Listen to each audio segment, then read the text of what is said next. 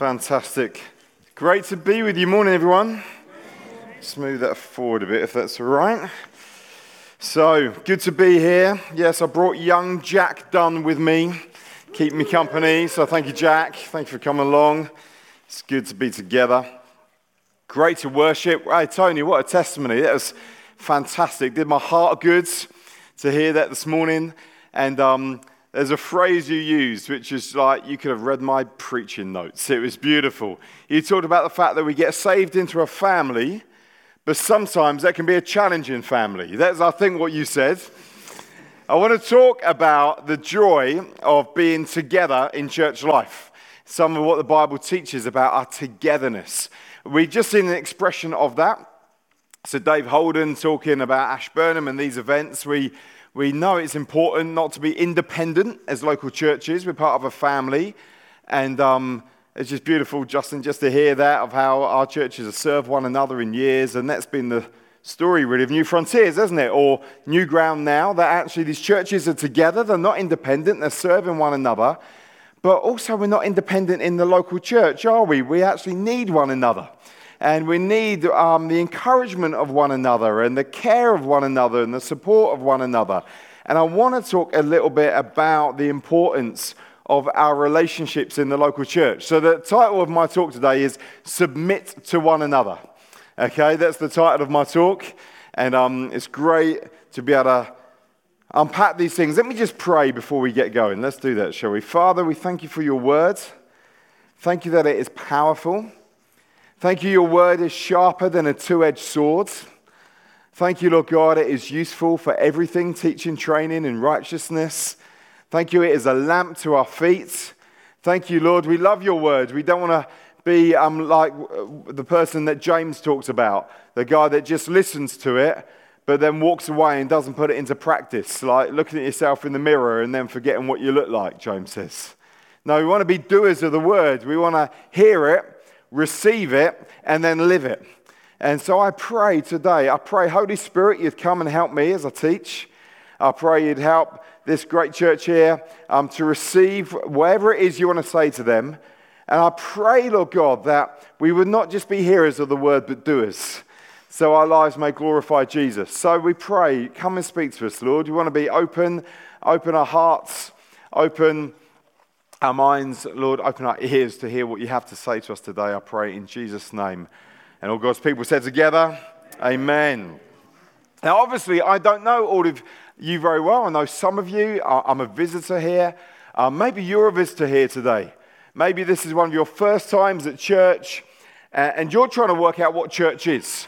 For some people, they think church, and what's the first thing they think of? They think about a building, whether that be a city centre cathedral or a country, rural, village church, or whether it's a converted school or a converted warehouse, or whatever it is. When they think church, they think building. I'm going to go to church today.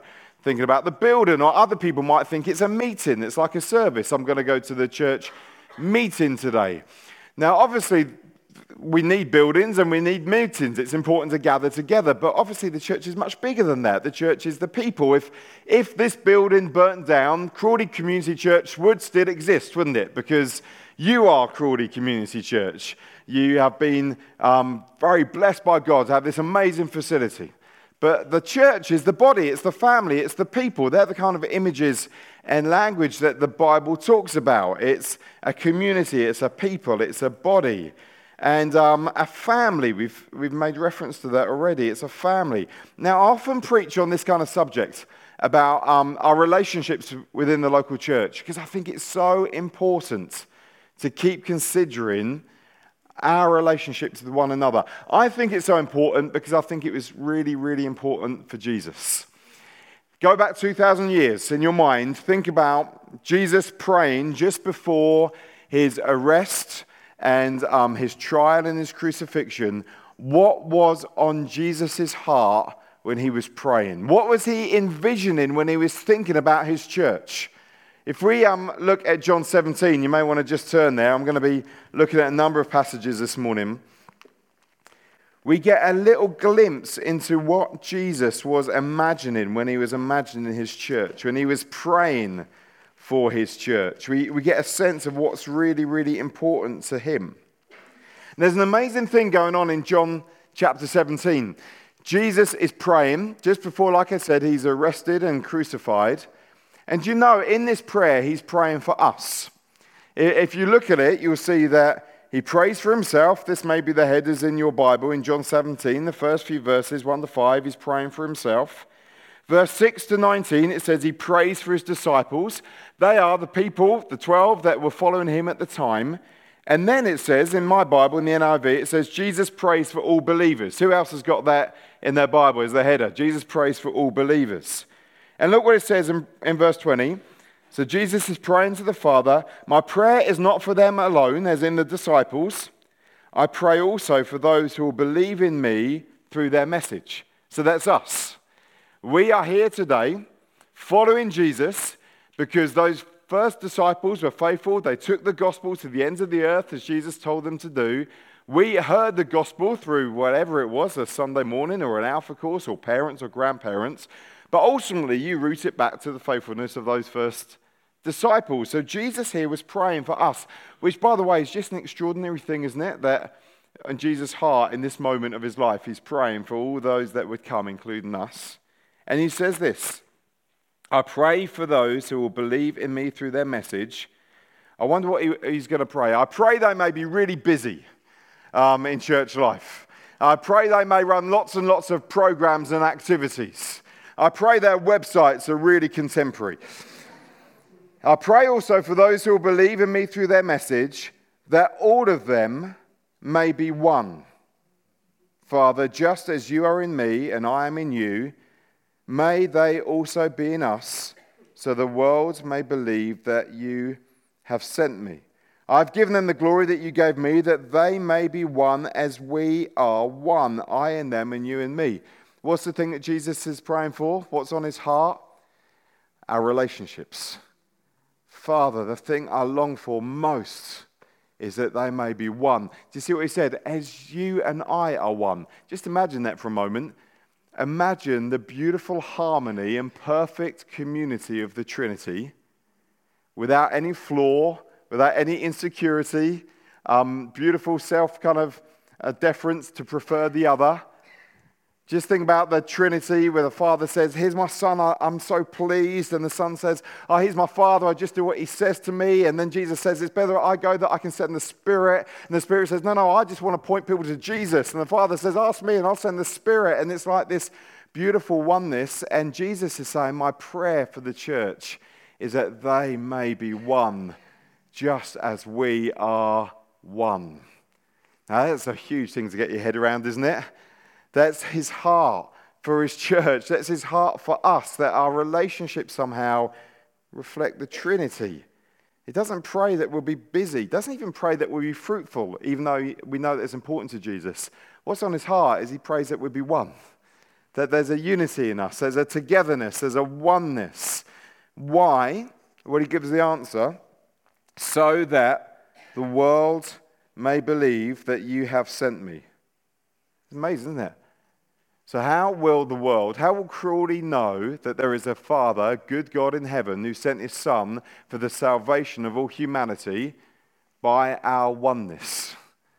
I pray they may be one so that the world may know that you sent me. Now, we're a busy church down at Kings Mid Sussex. We run Alpha courses, we run ministries, we do lots and lots of things, all of which we believe are very, very important. But Jesus is praying the primary way the world will know there is a God who sent the Son Jesus is by the way we do life together, by our relationships, by our oneness, by our unity. Elsewhere in John 13, Jesus says to his disciples, a new command I give you, love one another. By this, the whole world will know that you are my disciples. How will the world know that we're his disciples? By our relationships, by how I choose to speak about people in my church, by what I choose to think about them, by how I pray for them, by how I care for them, love them, serve them, by our oneness. I recently, about maybe 2 months ago, I preached about prayer in our church, and I just preached just a little bit about the Lord's Prayer. I don't know if you've ever noticed about the Lord's Prayer. When the disciples came to Jesus and said, Lord, Master, would you teach us how to pray? And Jesus said, when you pray, pray, Our Father who art in heaven, hallowed be your name, your kingdom come. Did you notice how it started? Our Father. It's a corporate prayer. It's not my Father who is in heaven, hallowed be your name. Give me today my daily bread. Give me what I need. Forgive me my sins. It's a corporate prayer. Our Father who is in heaven, give us our daily bread. Forgive us our sins. It's a corporate thing. Our culture makes everything private and individualistic. Our culture makes everything about me, about my ambition, my dreams, my hopes, my desires, my life, my rights. It's not the language of the Bible. The Bible is us. It's praying for our Father to forgive our sins, to give us our daily bread. It's a corporate thing because Jesus always imagines a family, not a bunch of individuals following him. We live in a very individualistic, me-centered world, and this stuff is hugely important because without care, church, what can happen is that individualistic me-centeredness begins to creep into the church.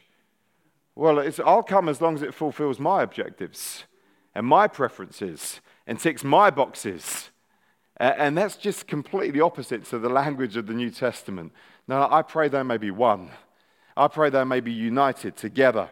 We need family. We need relationships. We need togetherness. Pete Greig, an author. Anyone heard of Pete Greig? Show me your hands. Written some great books. If you've not read the book Dirty Glory, let me recommend it to you. He says this: we all need the encouragement, the challenge, there's the words, and the discomfort of active participation in a local worshiping community. We need the encouragement of it, the challenge of it, and occasionally the discomfort of it, because Jesus prayed that we would be one. Now, there's one verse I really want to kind of build the whole message on today. It's in Ephesians. You may want to turn there, Ephesians 5, verse 21.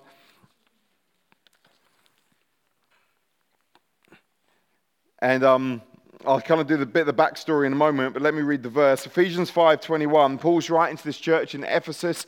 Very difficult place to build a church. All kinds of other pagan worship going on and challenges and obstacles. And in verse 21 of chapter 5, he says, submit to one another out of reverence for Christ. And then he goes on, he talks about how that works out in marriage and how it works out between parents and children and how that works out in the workplace in the rest of 5 and 6. But he says, submit to one another out of reverence for Christ. If you look at the beginning of Ephesians chapter 1, 2, and 3, it's all about the glory of the gospel. That we were dead in our sins. We've been made alive in Christ. We've received every spiritual blessing in Christ. We have been chosen and adopted as sons and heirs of his throne. Not by anything we've done, not by our works, but by grace, that we may not boast in our own things. And we're his masterpiece. And he's made the two one and broken down the dividing wall of hostility. And it's like this incredible description of what God has done through Jesus on the cross. And then the second half of Ephesians gets really practical. Like Ephesians 1 to 3, here's the gospel. It's amazing. Ephesians 4, 5 to 6, right, this is how you live, therefore, in light of that. Look at chapter 4, what he says, first of all, at the beginning of chapter 4. As a prisoner, he's writing there in prison for the Lord then. I urge you to live a life worthy of the calling you've received. I've just painted this glorious picture of the gospel. I'm encouraging you now to live a life worthy of that calling. Right, okay, what's the life worthy of the calling? Be completely humble and gentle. Be patient.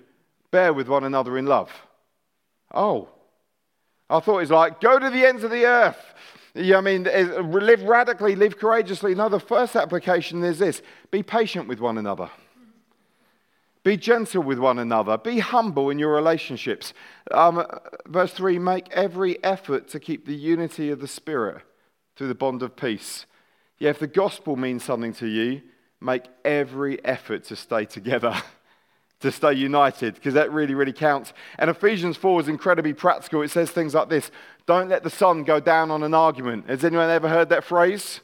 Yeah, it's a biblical idea. It's really a useful thing within family and with marriage, I've discovered in 21 years of marriage. Don't let the sun go down on an argument.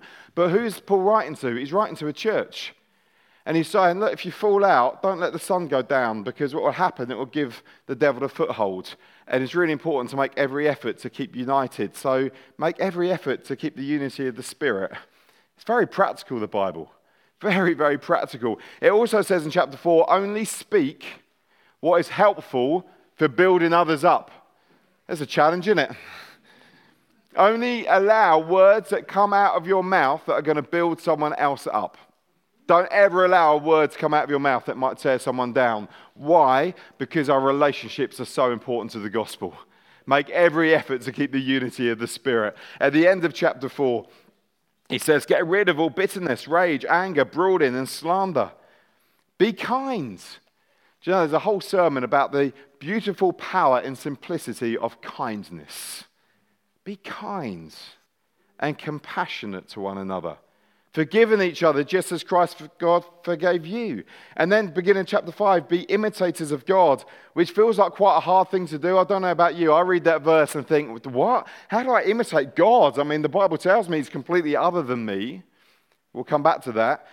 As dearly loved children, and live a life of love just as Christ loved us and gave himself up for us. What I'm trying to explain to you is that the whole application for Paul of the gospel is how we do life together. How we keep short accounts, how we forgive, how we're kind, how we're together, how we're humble, how we're patient. And then we get that verse in 21, so submit to one another out of reverence for Christ. Submit to one another. What does the word reverence mean? To revere means to respect or admire or think highly of, have a high opinion of, hold in high regard, esteem, think much of, approve of, appreciate, cherish, value, prize, or treasure. Thank you, Lord, for Google Thesaurus. Submit to one another out of reverence for Christ. Why do we submit to one another in the church? Because Jesus means so much to us. If Jesus is your treasure, if you esteem Jesus, if you respect Jesus, if you admire Jesus, if Jesus has any place in your heart, if he's important to you, if you want to value Jesus, then submit to one another. See, there is a direct relationship between our relationship with Jesus and our relationship with one another. We cannot separate the two, which makes this whole idea of churchless Christianity such a farce. We need one another. We need to be engaged in a family. We need to be together. If knowing Jesus means anything to you, then display your reverence for him by submitting to one another. There's a similar verse in Philippians that says, do nothing out of selfish ambition or vain conceits. Rather, in humility, value others above yourselves, not looking to your own interests, but each of you to the interests of others. In your relationships with one another, have the same mindset as Christ Jesus. Do you see that? It's the same thing. Do nothing out of selfish ambition. Value others above yourself. Don't do anything because of your own interests. That's a big thing for the local church, by the way. Don't do anything because of your own interests, but only because of the interests of others. Have the same mindset as Christ Jesus. And then Paul goes on to talk about how he laid down his life, surrendered, became a slave, even became obedient to death on a cross. Submit to one another. Value others above yourselves.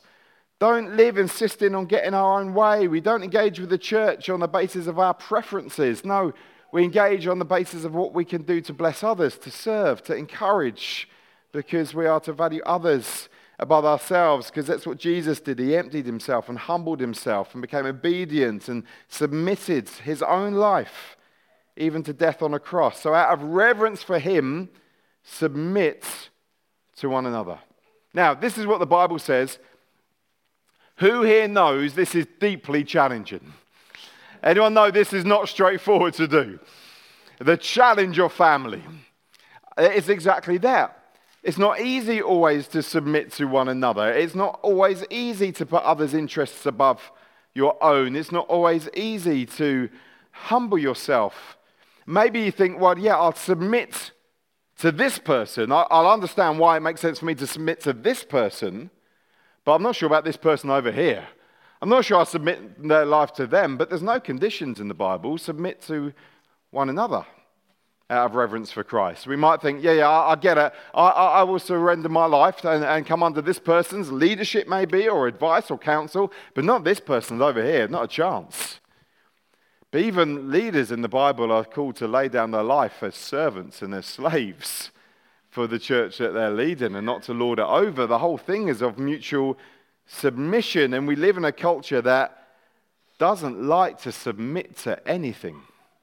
I don't know if you realize that our culture doesn't like the word submission. It's seen as a dirty word. It's seen as a weak word. If you submit, it's a sign of weakness in our culture. No, you live for yourself. No one can tell you what you should do or what you can't do. Your rights are paramount.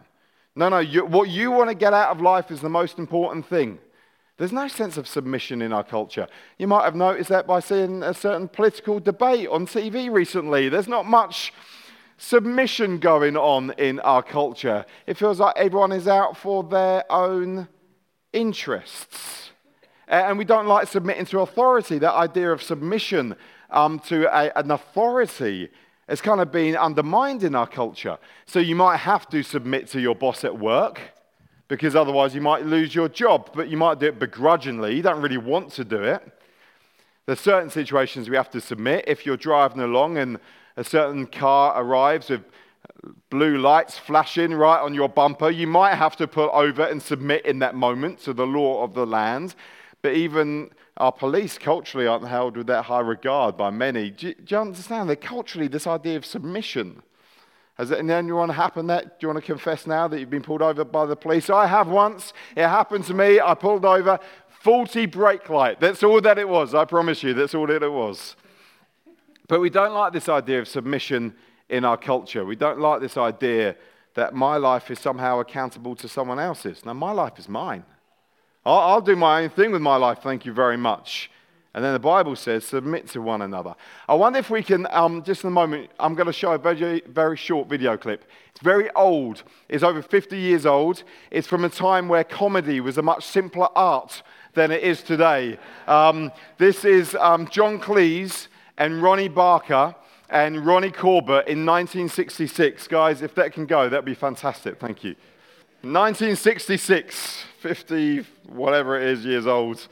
In a brilliant, simple comedy. But obviously, the point is, within our culture, there are certain hierarchies.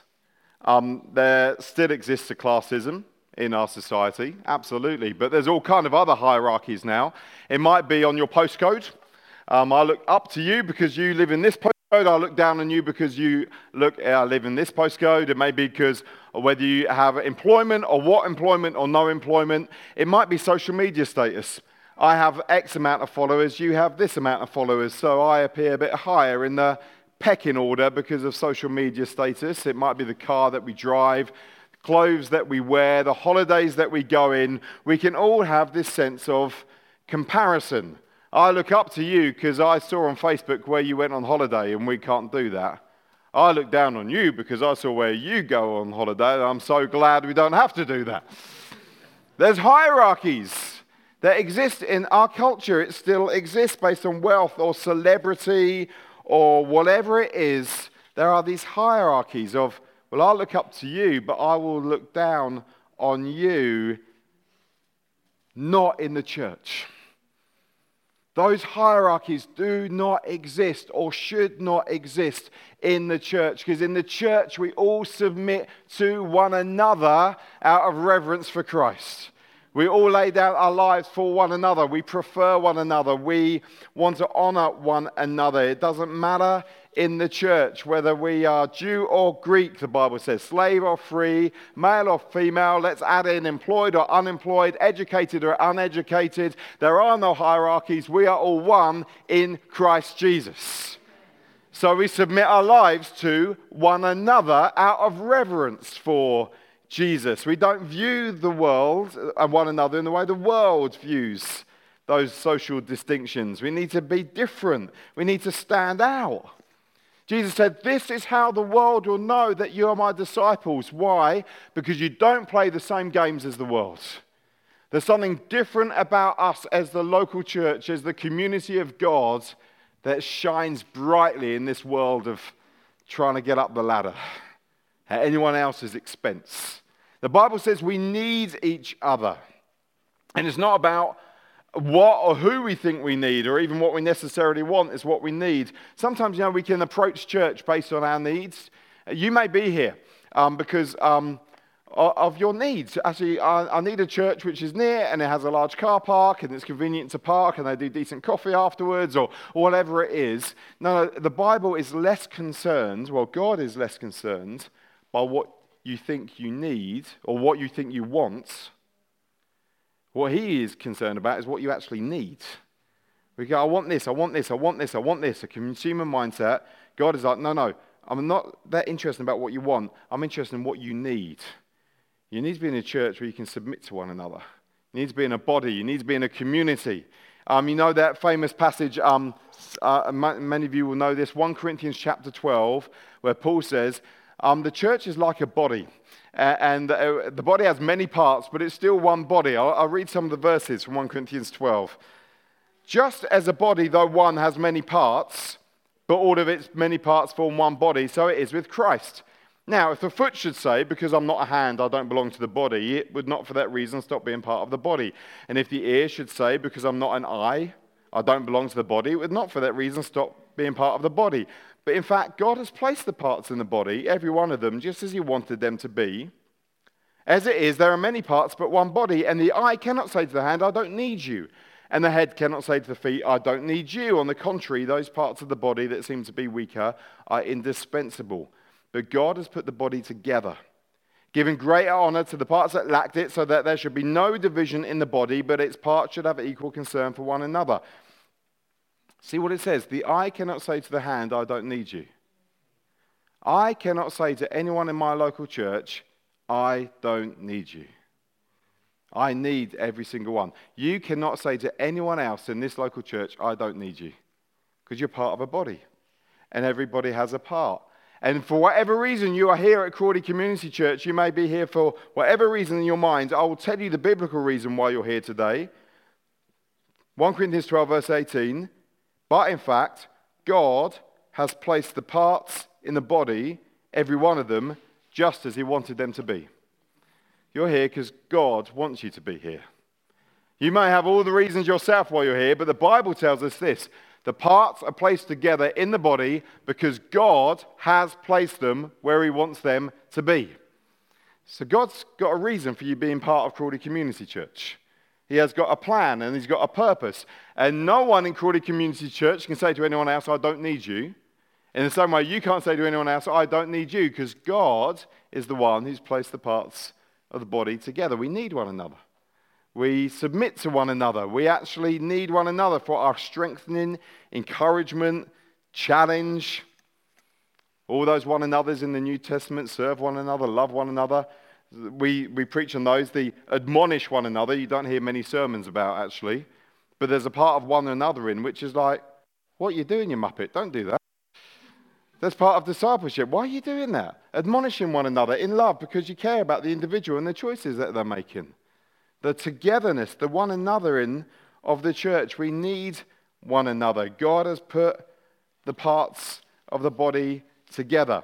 But as I said at the beginning, we'll start rounding in on this. Who knows it's not easy? Who knows that church relationships are not straightforward?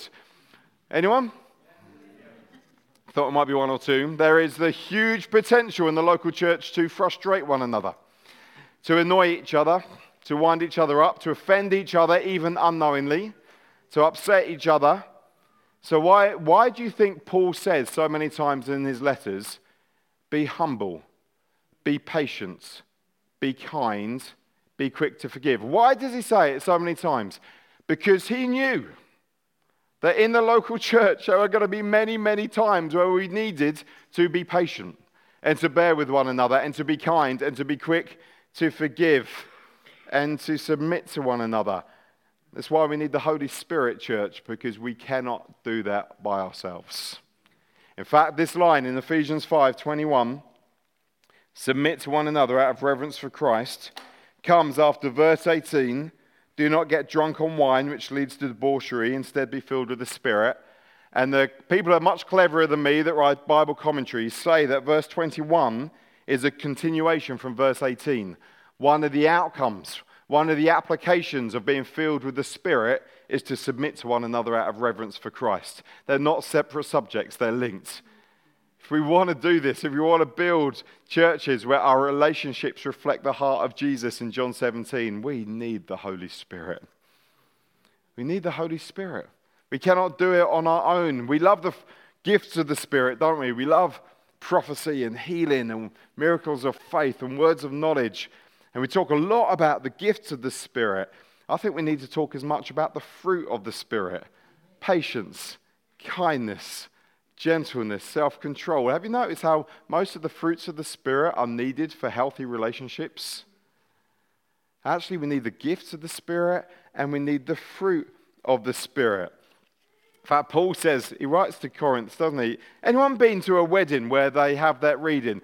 If I speak in the tongue of men and angels but do not have love, I'm like a clanging cymbal or a resounding gong. Hands up if you've been to a wedding, you've heard those verses. Beautiful verses. Love is patient, love is kind. And we read it like there's some kind of poem, this romantic piece of prose. It wasn't written like that. It wasn't written to a married couple or an engaged couple. It's written to the most dysfunctional church of the New Testament, who are getting drunk at communion, were following different leaders, were arguing. There's people in all kinds of immorality. They're in cliques, they're divided. Paul writes them and says, your meetings, they do more harm than good. And then he says to them this, I don't care how many prophetic words you have in your meetings. If you don't love one another, it's just an annoying sound. It's a resounding gong. I don't care how much faith you say you have. Without love, it's meaningless. I don't care about even this was radical. I don't even care about your heart for the poor if in the local church you're not loving one another, because it discredits everything that you're doing amongst the poor. It's not a romantic poem for a married couple. It's a very clear piece of advice to a church that were dysfunctional. And then he says, right, so this is what it looks like. Love is patient. So be patient with each other. Love is kind. Love keeps no record of wrongs. That's a big one in the church, isn't it? Love never gives up. Love perseveres. Love always hopes. It's very practical. It's not this poem out there. It's like, this is what the local church looks like. How will we grow in patience? Well, it starts by putting ourselves in situations where we have to display patience. A local church is a very good place for that. Self-control, the fruits of the Spirit. We need the Holy Spirit, don't we? The Bible is so practical. It really is so practical. I need the fruits of the Spirit. I'm a dad of 4. I've got a 17-year-old, a 15-year-old, a 9-year-old and a 6-year-old. I've got 2 girls and 2 boys. I need the fruits of the Spirit for parenting. Any other parents know what I'm talking about here? Where the Bible says the fruits of the Spirit is patience. I'm like, I need this. There was a situation where my boys, when they were younger, drew pictures with rocks on my car. In that moment, I was on top of the downs in the car park, and I'm like, Father, you've got to give me the Holy Spirit, because I don't know what I'm going to do here. And on the way home, in trying to discipline my sons and trying to let them know why drawing on the car with rocks isn't a good idea, I said, Levi, seriously, mate, you've got to realize that this isn't what you do. And so on Friday, I'm going to say no sweets Friday. Friday's a sweet day in our house. No sweets after school. And actually, you can't watch telly for the rest of the day. And there's this silence. And my lad, Levi, who's about 5 years old, just said, Daddy, that is not acceptable. There's his response to me. And I'm like, Lord, please, I need the fruits of the Spirit. I need them right now. We need the fruits of the Spirit in the church.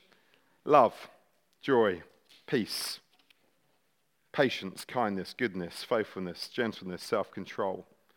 We need to put ourselves in situations where we are alongside others and not just those people that we like, or those people that are like us, but to put ourselves in situations where actually we choose to submit to one another and love one another and be patient with one another. I don't know what your small group system. You have life groups, CCC? Yeah, small groups. It's much easier. If you want to avoid awkward conversations and difficulty and frustrations with people in the church, don't get involved in the life group. Because we avoid conflict when we stay removed from people, don't we? It's easier to do that, but you're not going to grow in the way Jesus wants you to grow as a disciple. Because Jesus designed and prayed that we'd be one.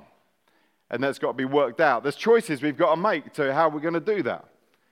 When Jesus imagined the church, he never imagined a meeting where people would turn up in a room. At the end, they would shake the vicar's hand on their way out and never speak to anyone else in that room for another week. Jesus imagined a family. He prayed for unity. He prayed for oneness. That was his heart. Submit to one another out of reverence for Christ. And remember, this matters because ultimately the world will know we're his followers. Not by our websites. So websites are important. So I don't want to dismiss websites. Joe, it's probably your responsibility. You've got a great website. Okay, I'm not want to discourage the website. I'm just saying the thing on Jesus' heart was relationships first. The other stuff's important, but without right relationships. Let's go back to Ephesians 5 verse 1. I'll finish on this. Be imitators of God, therefore, as dearly loved children, and live a life of love, just as Christ loved us and gave himself up for us as a fragrant offering and sacrifice to God. Be imitators of God, therefore. I find that verse quite daunting. I think God's quite amazing. Outside of my understanding, higher than I understand, wider than I understand. And yet Paul says, be imitators of God. I'm thinking, okay, how do I interpret that? Well, Paul helps us. As dearly beloved children. Right, I'm thinking, okay, that helps me because I can see things my children do that imitate me. It's sometimes good, sometimes bad. My 6-year-old, the other day, I heard him come out with this phrase, "Oh my days." And I thought, that's a really odd thing for a 6-year-old to say. And I'm like, oh, that's what I say. Okay, he's imitating his dad, right. Even worse than that, a few months ago, we had a meal as a family. Not unusual, we do that every day. But it's really, I'm a food fan, it was really good food. And at the end of the meal, I kid you not, I picked up my plate and I licked the plate. And I'm licking the plate. I know in your estimation, I've just gone very down here now. I could sense my wife looking at me. And then I kind of realized what I was doing, put the plate down, to which both my boys instantly went, "Great," and picked up their plates and started licking the food off their plates. Because children tend to imitate their dads or their parents. And here Paul says, be imitators of God as dearly loved children. Okay, how do we know what it means to imitate God?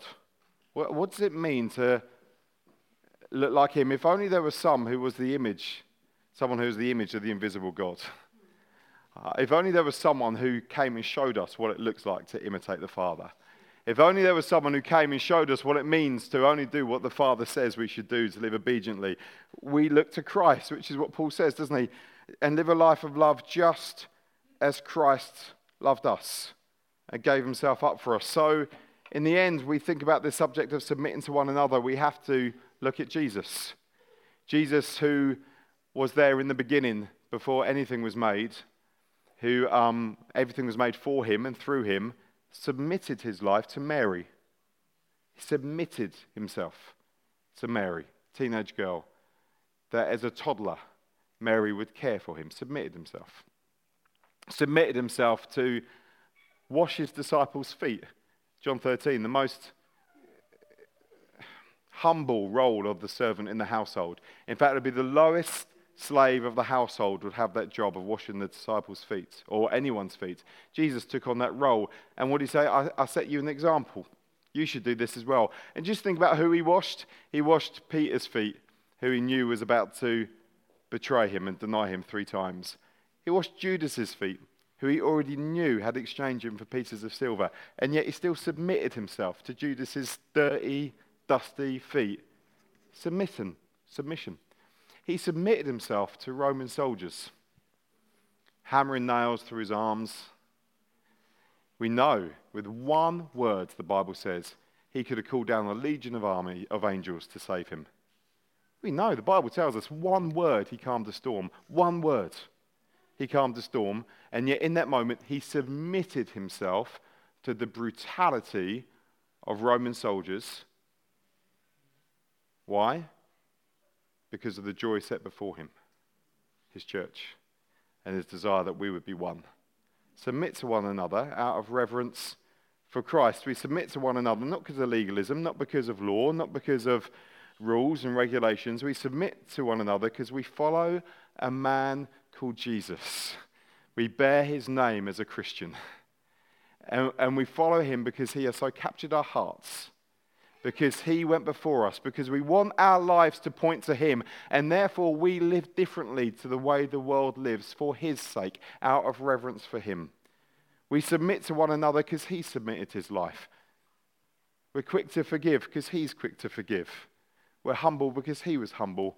We're patient because he was patient. We're kind. Actually, you could replace that passage in Corinthians with Jesus. Jesus is kind. Jesus keeps no record of wrongs. Jesus never gives up. Jesus always perseveres. And so we love like him. We turn our gaze to Jesus. Be imitators of God, therefore, as dearly beloved children for Jesus' sake. I pray that this church will know what it means to live that kind of life. I am confident Crawley will notice if you do. I wonder if we can pray. Is that okay? Should we stand to our feet? And it'd be great just to maybe in a moment. What time do we finish, by the way? past, is it? Okay. I just want us to be very open to the Holy Spirit in this moment. Beautiful thing, last week I just prayed like this in our church, and no one came forward for prayer or anything, but I heard during the week, just where someone was standing, they just were overwhelmed by the love of God because the Spirit came and filled them afresh. What is the Holy Spirit saying to you? Is there someone you need to forgive? Is there someone you need to ask for forgiveness?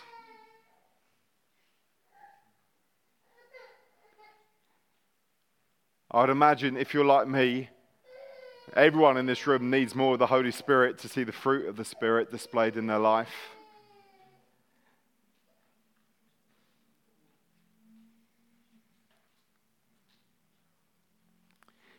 Let me just pray for that. If you want to know more of the Holy Spirit, so that the fruit will be evident. We can't manufacture patience. We can't make ourselves be more self-controlled. We need God. We need his empowering presence. If you want more of the empowering presence of the Holy Spirit, just open your hands. It's just a simple sign of openness. And so I'm going to pray. Father, you said that if we ask for the Holy Spirit, you would give to those who ask. And so I'm asking for this church. Come, Holy Spirit. Fill individuals in this room, I pray. May your empowering presence come, that you may be glorified, Jesus. Do work in our hearts, I pray, this morning. Don't want to just be hearers of the word, you want to be doers.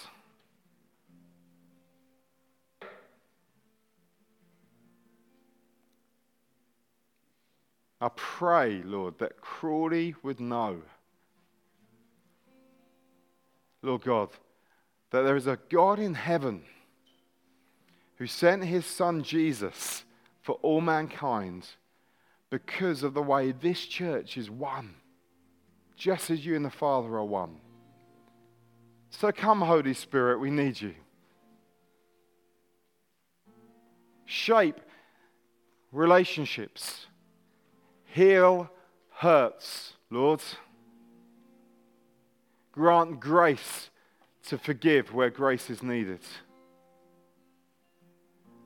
Let the native language of this church be encouragement and words that build up. May love abound. May humility abound. May honoring one another abound. Build your church, Jesus. You said you would. Build this church, I pray. Be glorified, Lord, in not just our activity, but in our relationships, I pray.